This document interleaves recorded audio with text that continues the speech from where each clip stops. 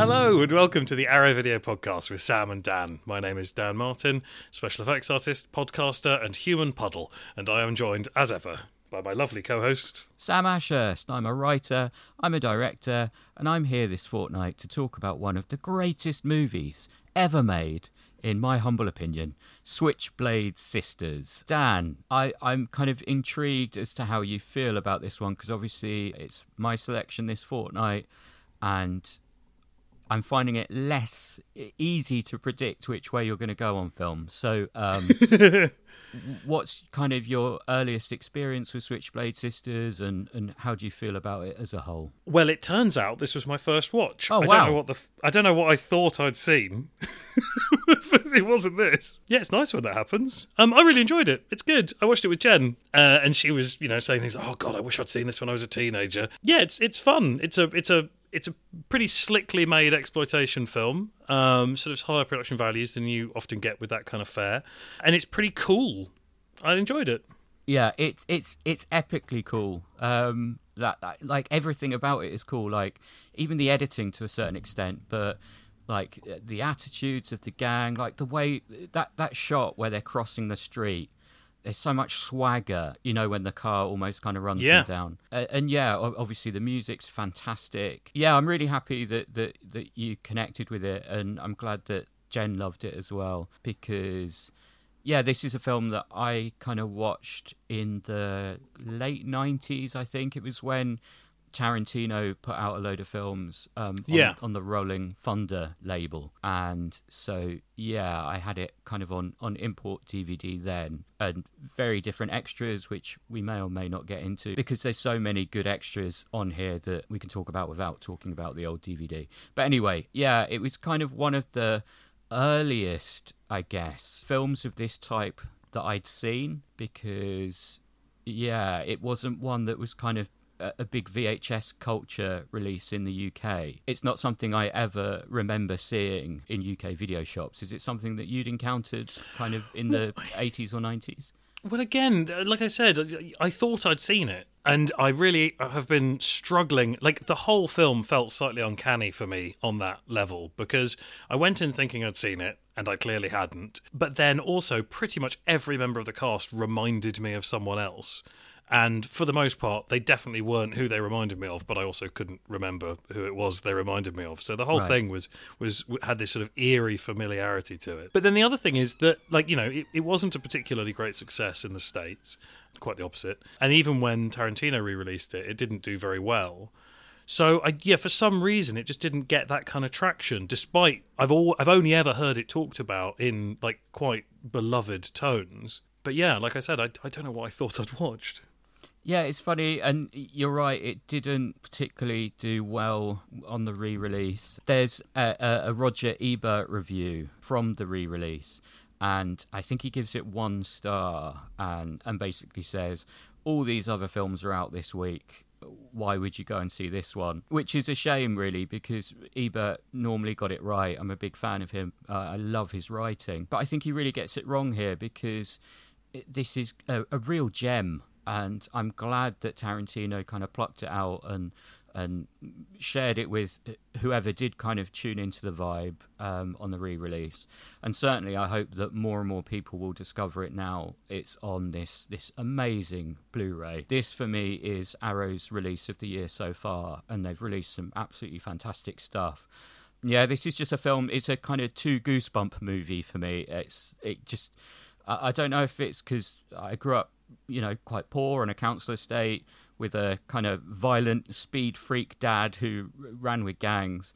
But movies like this feel like home to me. And I think it really, despite the fact it's so over the top and crazy, I think it does capture something quite pure about growing up in poverty. It's got an atmosphere. And even though obviously it's like a live action cartoon or comic book or however you want to describe it, but there's something very real underneath the surface of this one. I don't know if you can relate to it in that way or not, or what, but it's certainly there for me. Well, it's interesting, isn't it? Because he's, Hill's definitely painting with broad strokes to deal with very real experiences. Yeah. And it does kind of run the gamut of sorrow and conflict and regret. And a lot of those things are done on a backdrop of like the America that was kind of falling away at that point in history. I checked the maths on it, and this was still this was released in 75, so it was presumably made either early 75 or late 74. So the draft lottery for Vietnam was still happening. Oh, wow. So young men were still being selected for conscription service based on their birthday. They would literally just write down some dates, they'd write down all the dates and then pull them out like a tombola and go, okay, everyone aged between this and this who was born on the 7th of January, everyone who was born on the 12th of August. And then those people went to war. Yeah. But obviously it's all guys, and any time you have a conscription in a country, there's always a very peculiar gender dynamic that shifts. And so I thought, like, even though this isn't at the front end of the sort of the women in peril, like, you know, the girl gang movies or, you know, all that stuff, it's definitely a sort of a culmination of a lot of stuff that's gone before. And it's very interesting to see that played out against a backdrop of America struggling under this, you know, bad faith war. There are Vietnam posters in the background of Crabbe's place. He's, you know, got this sort of sheen of political, like sort of this crooked political stuff, using politics as a shield for his gun running for violence. Yeah, it just sits in a very interesting place in sort of American cultural history, I think. Yeah, that is fantastic, Dan. I've never connected it to the Vietnam War in my mind, but that is absolutely there, isn't it? That is so fascinating. Yeah, I love that. I mean, I've always just seen it on I guess quite a basic level of it being about a poor and marginalised group taking power for themselves. And I don't think you can make a movie like this without the issues it covers, without, you know, getting into that too deep. But these are issues that women in poverty actually face, obviously. And the approach is relatively complex when you consider the era in which it was made. Oh, yeah. And, you know, it's got female empowerment. Obviously, it's anti-capitalist, anti-cop. Features black communists who turn into the A-team.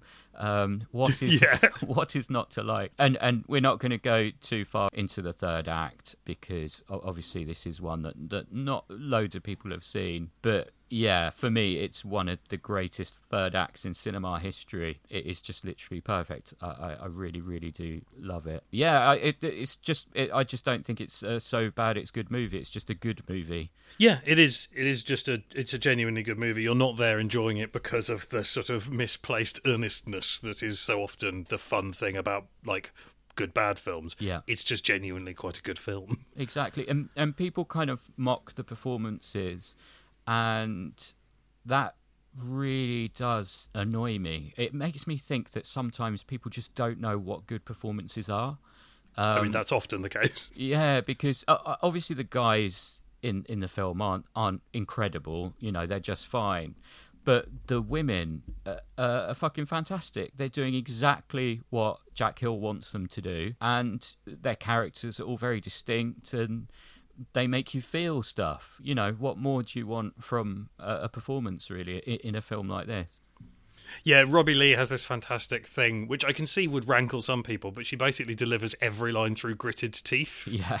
And it gives this, like, wonderful, like, intensity to her performance. I mean, she's so, you know, she's baby-faced, she's quite diminutive, but she feels like she's making up for it with this aggression. And as you watch her make, like, bad decisions in this rising conflict within the film, it's quite easy to sort of sympathise with it. Like, people are more 3D in this than they often are in this kind of genre. Yeah, absolutely. Very much so. Like, they feel like real people, even though they are extremes and cartoons. You feel like they've got a past that has led them to where they are in this film. And yeah, the pacing is just amazing. Like, it doesn't stop once it gets going, and it kind of starts out like Grease's evil twin and evolves into something quite profound. I do wish that it had song and dance numbers, like Grease. That's the only criticism I will level at this film. But then I feel like all films should have song and dance numbers, Dan. And I know that you definitely agree with that. Yeah, I mean, I don't dislike the idea of a musical. I just don't like most musicals. They're just using the wrong music. And And yeah, it's even really well shot, I think. There's a superb moment involving shadows that I don't want to spoil. Oh, yeah.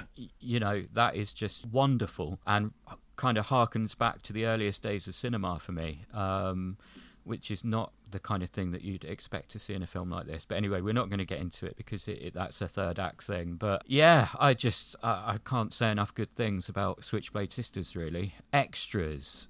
Should we get into the extras? I wanted to say one other thing about it, which is that it's sort of, I use the term accidental masterpiece about films like Texas Chainsaw and stuff, where it's very obvious that there was just this sort of perfect storm of things coming together to make the film work so well, because it's so good and it's been so resoundingly unrepeatable over the years. And I do think that I guess this is ripe for extras chat because it's stuff I learnt in the extras, but the fact that I think a lot of the things that I liked about it and the things that I found slightly surprising given the subgenre and the era were, it seems, accidentally decided upon because of a choice to try and get the film a PG rating. Okay.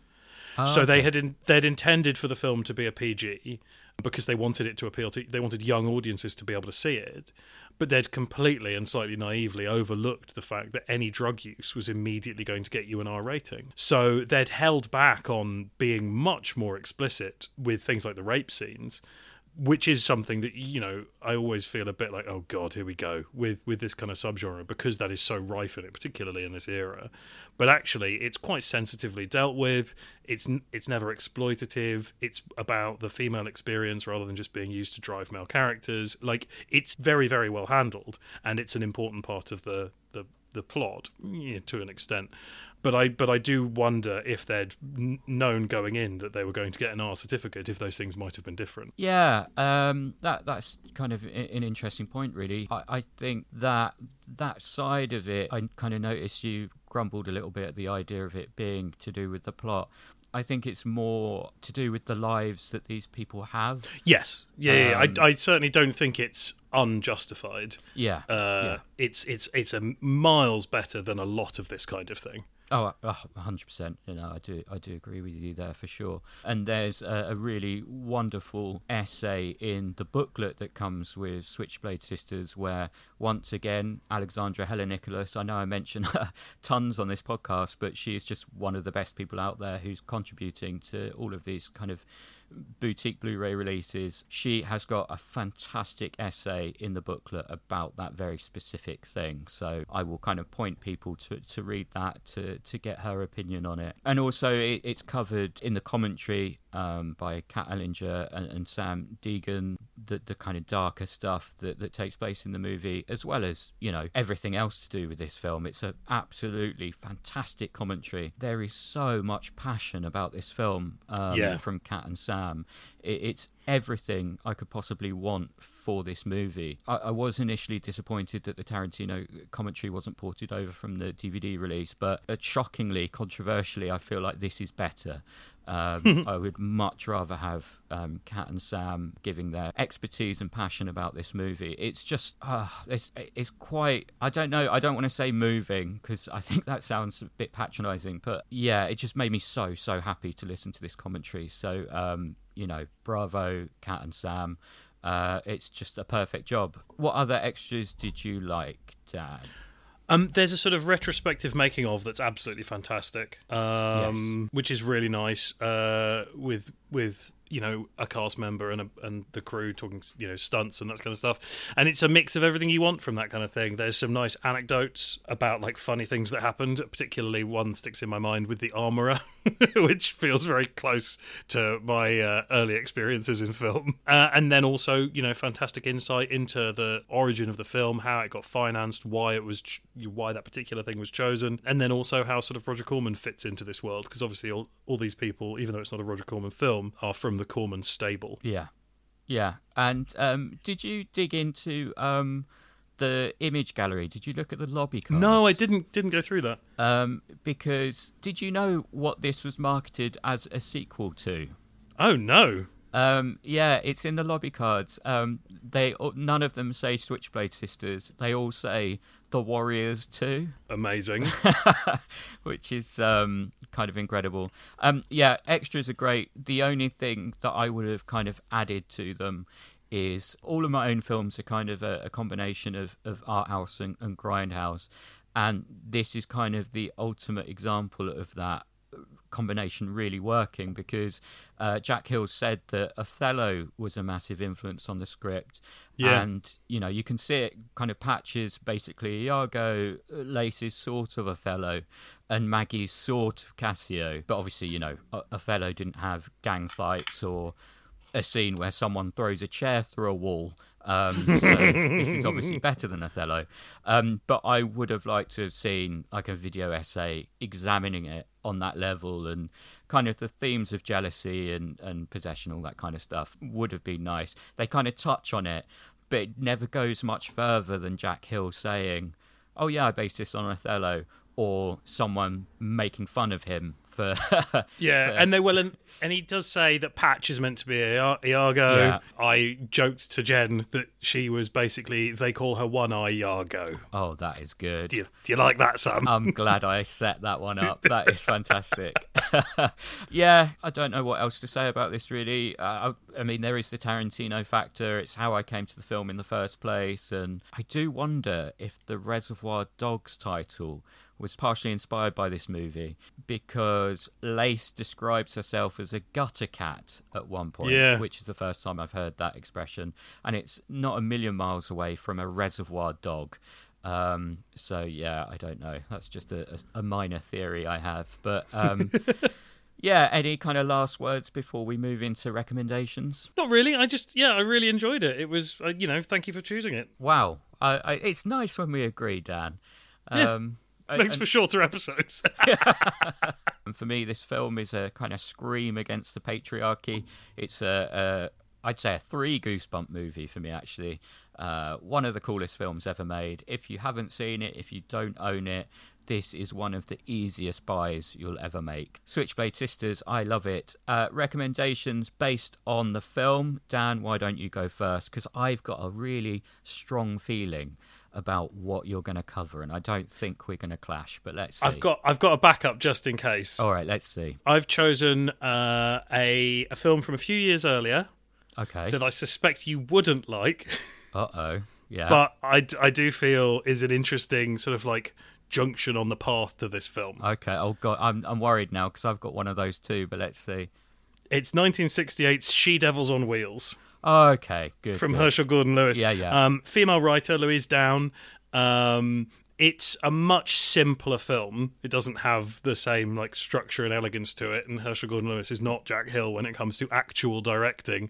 But if you want like crazy tough women, amazing like weird gender reversed biker tropes, one of the best decapitations you've ever seen in your life, then it's terrific fun. Great. Yeah, really cool recommendation. And I actually thought you were going to go down more of an Asian route with your recommendations. Well, you may yet be proven right there. Oh, hooray! Well, my recommendations based on this film are slightly different this week. In fact, this is the first and probably only time I'm going to ask people to do this. But please do not only watch one of my films that I'm recommending this week. Please watch both of them in relation to Switchblade Sisters.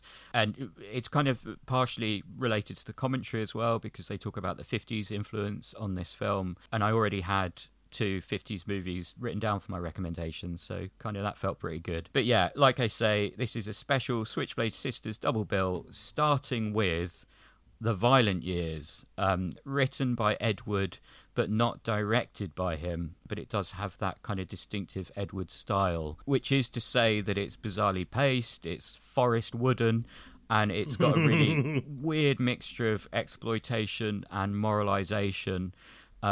It does also feature rape, but here it's the women raping men in a quite oddly chilling scene. Again, this is a film that people laugh at, but it has got some really good stuff in here.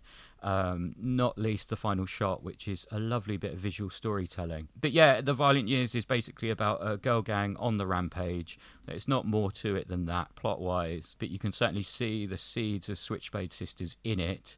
It's available on Arrow's streaming service, so very easy for people listening to this to access, which is partly why I'm saying don't just watch this one, because it's kind of terrible but in a fun way. And it's only an hour long, and it's also, I think it was put out on Something Weird, which I believe your recommendation was put out on as well, wasn't it? Yeah, I've still got my Something Weird sort of like clamshell, like keeper case, whatever they're called, the cardboard ones of She-Devils on Wheels. But it's also obviously available through Arrow, and it's on their streaming service as well, so you can make it a triple bill. Fantastic.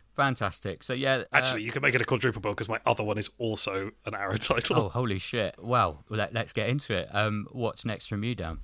Well, so when you started talking about musicals and everything needing a song and dance number in it, I was immediately reminded of a previous recommendation I've made, just because I'd watched it rather than in relation to anything else, which is Bakuhatsu Bosso Yugi, which is a Toru Ishii Japanese biker gang adaptation of West Side Story.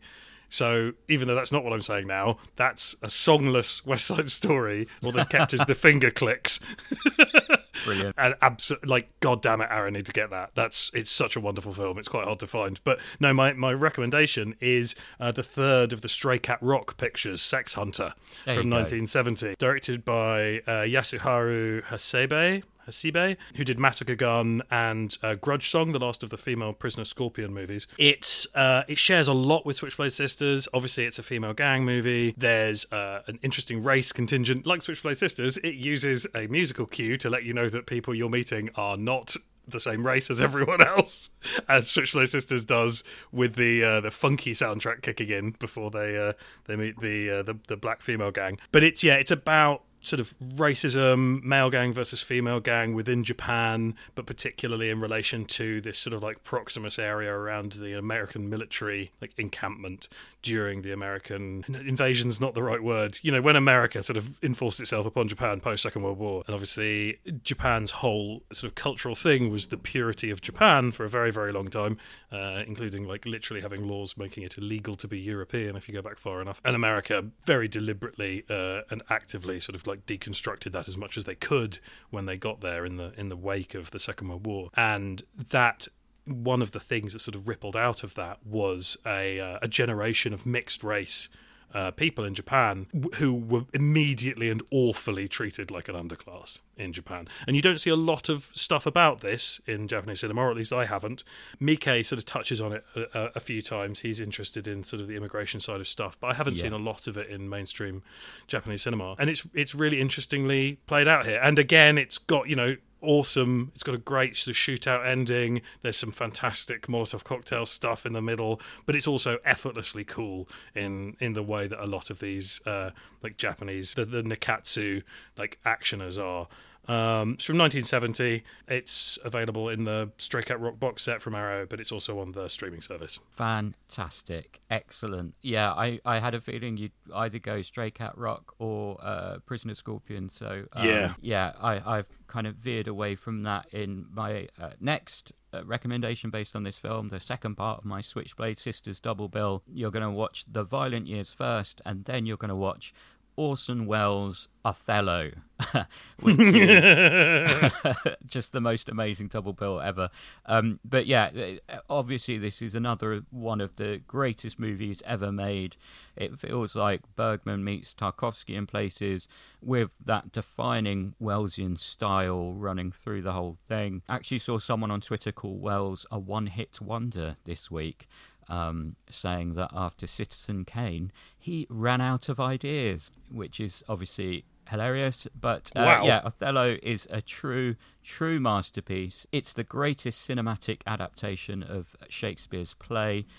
In my opinion, I'd say it's the equal of Citizen Kane, and the Criterion disc is unreal. It's a 2-discer, and it's got Welles's final completed feature, an 83-minute making of the movie included on a second disc. And it's kind of like, basically imagine F for Fake, but just about Othello, and that's kind of what it is. It's got that similar kind of vibe to it. Hugely recommend this release, even if you're not going to bother with my double bill. But yeah, if you're going to watch The Violent Years, please watch Othello by Orson Welles. I recommend it. Nice. There we go. And shall we move on to what we've been watching in the past couple of weeks, Dan? Yes, the only film I'm going to recommend this week that isn't available from Arrow. Oh, wow, cool. It's 1983's Angst by Gerald Cargill, an Austrian director. It's his only non-documentary feature, although it's based on a true story. The money fell apart just before they filmed it, so he funded it himself. The budget spiraled out of control. It cost the equivalent of 300,000 euros back then, and absolutely bankrupted him, and it's basically never made its money back. And the reason being they just couldn't release it anywhere because it was too horrible. Hey. It's based on a true story. I think there's, like, you know when you watch a movie and you're like, oh, fuck, that's the jigsaw piece, and suddenly all these branches of cinema, like, snap together. Oh, wow. The picture's complete. Yeah, Gaspar Noé does an introduction on the film for it, on the disc for it. The American disc Cult Epics released it. There are other prints around. Cult Epics one is the only proper complete version. It's quite short. Mm-hmm. The director was, for an international release, he was pressed to shoot an extra section and like a 17-minute sequence that goes on the front. That is available on this disc. There's a French disc from a couple of years before that says, oh, first time this is around, but the French disc still has a load of deliberate, like, sort of censorship, in-image censorship of certain sequences, and Cult Epics went back to the neg and recolor timed everything, and like it's an amazing film. But like you can see like Darren Aronofsky in there, you can see Henry Portrait of a Serial Killer, you can really see, like, I'd say if it's closest to anything, it's closest to Henry Portrait of a Serial Killer. It's about a young man who had tried to kill someone and went to prison, and then managed to kill someone and went to prison, and he's now getting out, and you hear the voice in his head, and he's basically talking about like how he's immediately going to kill someone. That's his main thing, but he'll get away with it this time because he's smarter, and he's not that smart, and it's all, you know, it all goes a bit wrong. It's an early proto sort of home invasion horror. It's unbelievably like grueling and hard work, but it's so good. It's so good. The cinematography in it snaps between this like mad handheld stuff, loads of Snoracam, where they've like strapped the camera to the characters so that they seem static in the frame and the world moves around them.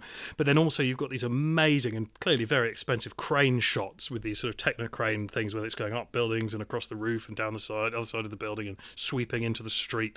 Like, clearly a huge amount of money spent on that kind of thing. The DOP was actually an animator, it's an Oscar-winning animator, and there are some special effects shots where they've animated the actors, they've stop-framed the actors to be able to get movements that would otherwise be impossible. Yeah, the whole thing is like incredibly stylish, but also feels very like grimy and dark. It's wonderful. It's horrible. Honestly, sounds like my new favourite movie. Like, that is just, it sounds like a dream film. And weirdly, it'll go very well with my kind of first recommendation. But so what's that available on? How can people get that one? So the only full version, as the director intended it, is the Cult Epics disc from the States. Like I said, it's got the Noé introduction. It's also got the director being interviewed by Jörg Buttgereit, who has obviously also been very influenced by it. Specifically his movie Shram, if you've seen that. Yeah. Yeah, it's got it also has the wildly unnecessary like international preamble, which I don't recommend you watch on the first watch. But yeah, it's basically a blueprint for I Stand Alone. So if you like that, I'm definitely going to get this disc. Like, once we finish recording this episode, I'm going to order this disc. It sounds fantastic. Oh, you'd love it. And yeah, it sounds like it might go very well with my first recommendation this fortnight, which is Descent into Darkness. Now, Dan, have you seen Descent into Darkness? I don't know if I have. It's a very familiar title, but it's quite a general title. Yeah, it is, isn't it? Now, this one was recommended to me by Lou, actually, from Arrow, as nice. An underseen and underrated found footage movie, kind of after I raved about Lake Mungo last time, because Lou is now our producer on the show. And not that she didn't listen to the podcast before, but now we're in more kind of direct conversation. And holy shit, was she on the money about this film. It is an absolute masterpiece. It has got an incredible character arc where the form and content are just completely intrinsic. It's essentially about a guy that travels to France to make a documentary about the European dream. You know, is there the European equivalent to the American dream? And he's going to do kind of a heart-shaped tour around Europe. But yeah, he ends up getting stuck in Paris for various reasons, which I'm not going to go into because this is so underseen. Like, I hadn't even heard of it before Lou mentioned it to me. But yeah, it's just such a disorientating and sickening movie with one of the all-time great endings. It's sincerely one of the most fucked up things I've ever seen. I loved it. There's only one criticism, which Lou and I both shared.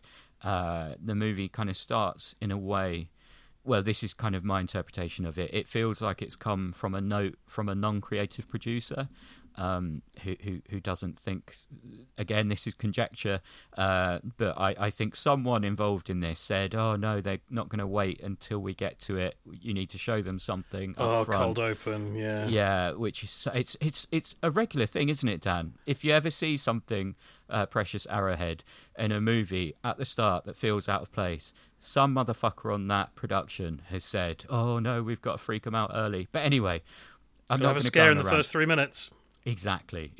But yeah, I'm not going to go on a rant because you can ignore that element to it. And yeah, Descent into Darkness would be an amazing double bill with Be My Cat, a film for Anne. And yeah, it's on Amazon to rent for a few quid, Descent into Darkness. So you can watch it today if you want Precious Arrowhead. And I can't recommend it more highly if you like feeling a bit sick and being disturbed. It sounds great. Massively recommend it, and thanks to Lou for recommending it to me in the first place. So, yeah, I've just looked it up and it looks wicked. It's worth noting that it's the 2013 Descent into Darkness, My European Nightmare. That's the one. AKA Sorgoy Prakov, My European Dream, and not the 2002 Dark Descent starring Dean Cain. Oh, Dan. Actually, that's my next recommend. No, go on. I'm only watching films called Dark Descent. Right, yes. So my next one, it's another Arrow title, and in fact, it's the other half of a box set that we will be discussing on a future episode.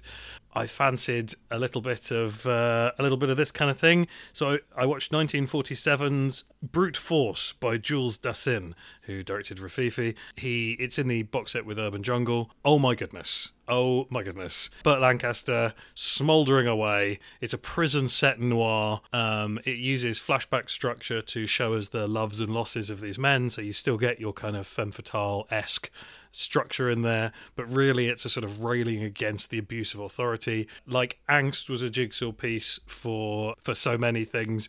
I can't help but feel that this must have influenced the short story of Shawshank or the feature adaptation of Shawshank, and it all goes a bit batshit in the third act as well. So yeah, it's an absolute treat. It's beautifully photographed. It's got some real sort of like brutal stuff towards the end, and Lancaster's just great. He's always incredible. And actually, I was gonna flip because this is spoiler alert, Precious Arrowhead. This is my choice for not the next episode, which is Dan's, but the episode after. We're doing the Naked City and Brute Force box set, and I was actually going to flip it to Brute Force because it's just the more interesting film in a way. It just gives me an excuse to talk about Burt Lancaster. So yeah, we could do both. Now you've recommended it, let's see how we feel closer to the time. Yeah. But definitely get that Tales from the Urban Jungle box set. You get the Naked City as well. Both are fantastic films. But yeah, Burt Lancaster is one of my all-time favourite actors, so we'll see. Maybe we'll just cover it as a whole set. Do you, like me, Sam, get a real like feeling of being special when you stick in a disc of a sort of a classic older movie that maybe you haven't seen before, and the text comes up telling you about the insane lengths they went to sort of rescue the old negatives, or like the safety print off the nitrate, and you're like, oh fuck yeah, you wonderful people, if you hadn't done this I never would have been able to watch this, and it looks so good.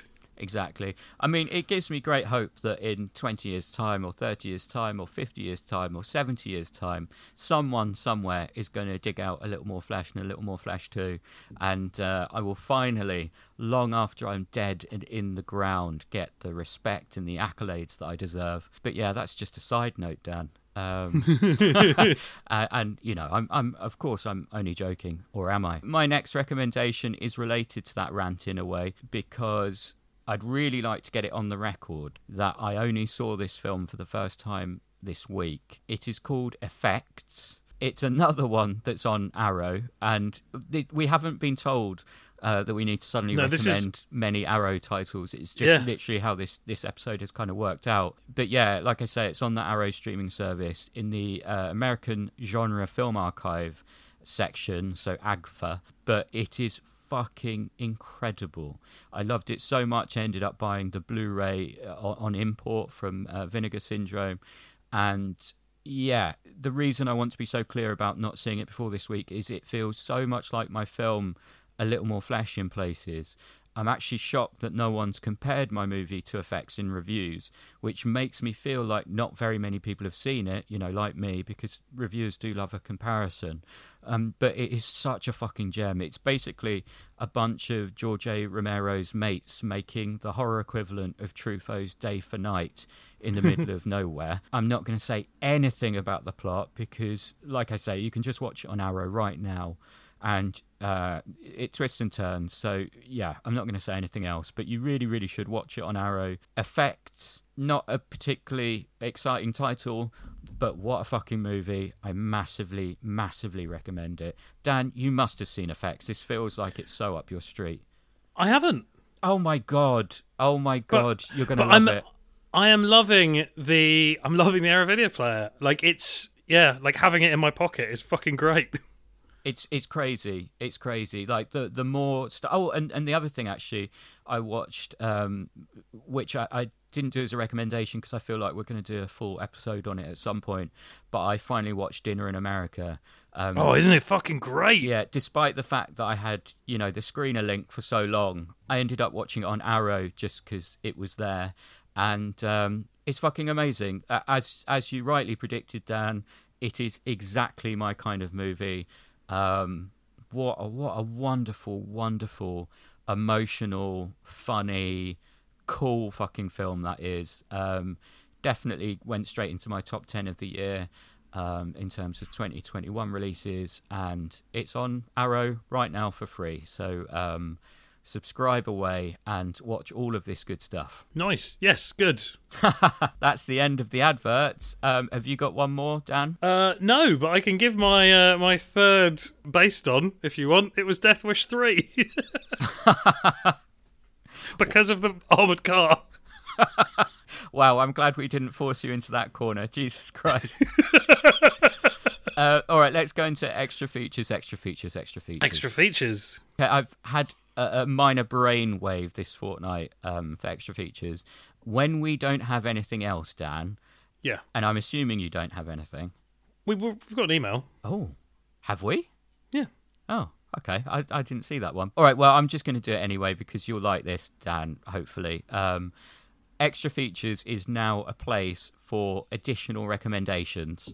Because people love our recommendations, right? So why not do extra ones in extra features when we have space for it? And I would like to recommend In the Earth, which Dan worked on and I loved. It's definitely going to be divisive, but there's something very magical in the mix here. Not least Reece Shearsmith's magnificent performance. Isn't he good? He's the best I've ever seen him. His line delivery is just wonderful, and there are just so many great choices from him here. His approach to the character is not necessarily where most people would go as their first choice, I don't think, but it's fucking perfect. He's created something original within a space that could have gone a different way. There's some interesting stuff about the creation of art as well. There's approximately 1 million Kubrick references, and I love Kubrick, like any sane film fan, or at least his movies.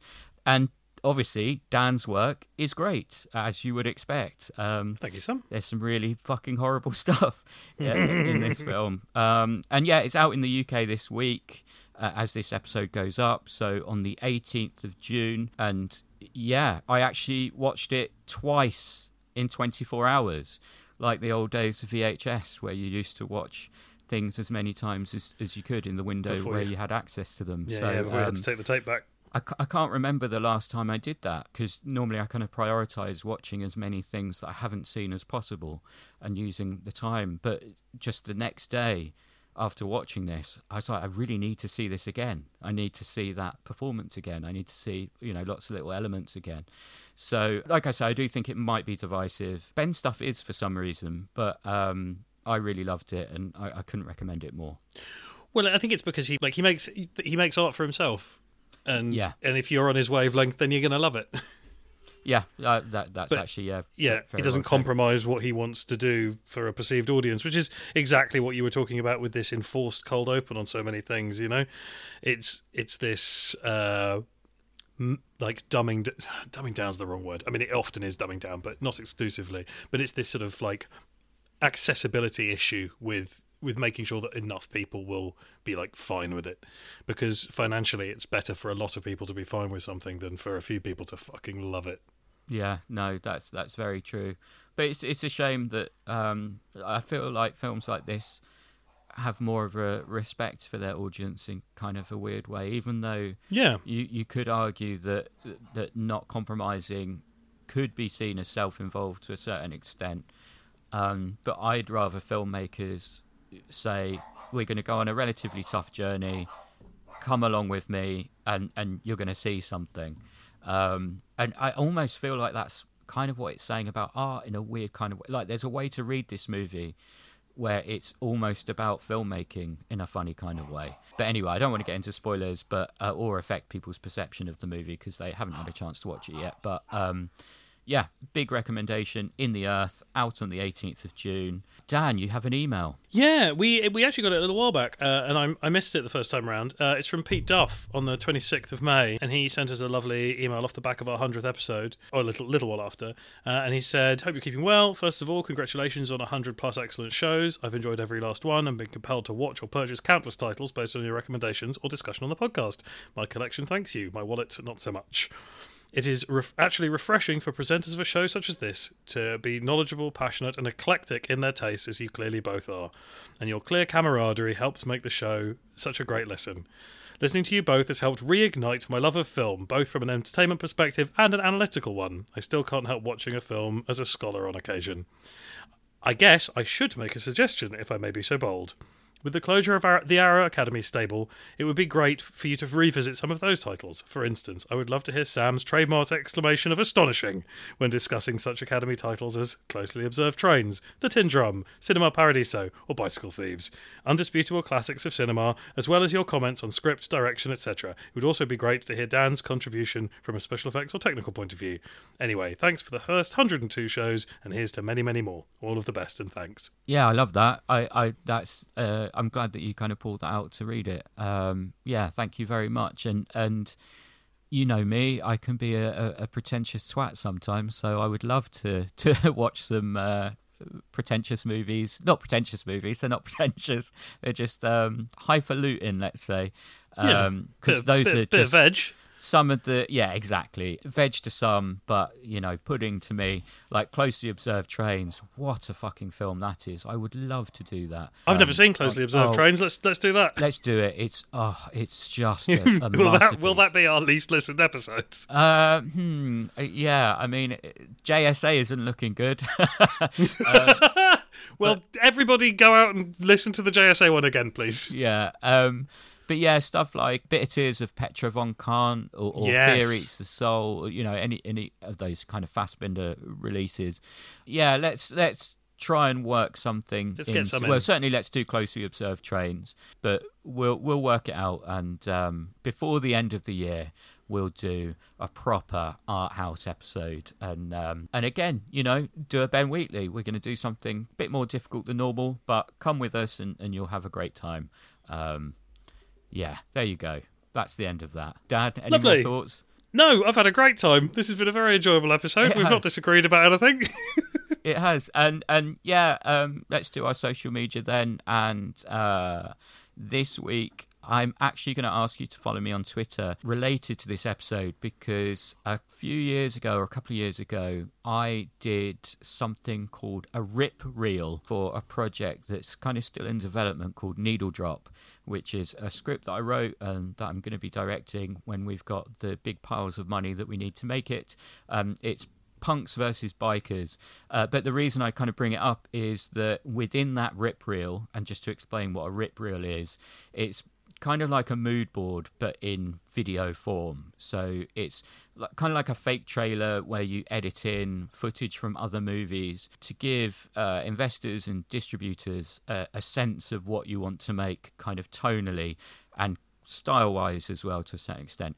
Anyway, the Needle Drop rip reel has footage from Switchblade Sisters in it, as well as some other cool movies that, if you like this film, you'll probably like those. So what I'm going to do is, it's only a couple of minutes long, so I'm just going to put it up as a Twitter video when this episode goes up, because I think it might be fun for people to watch it. So that's on Twitter, and that'll be, as this goes up, at Sam Ashurst, which is just my name.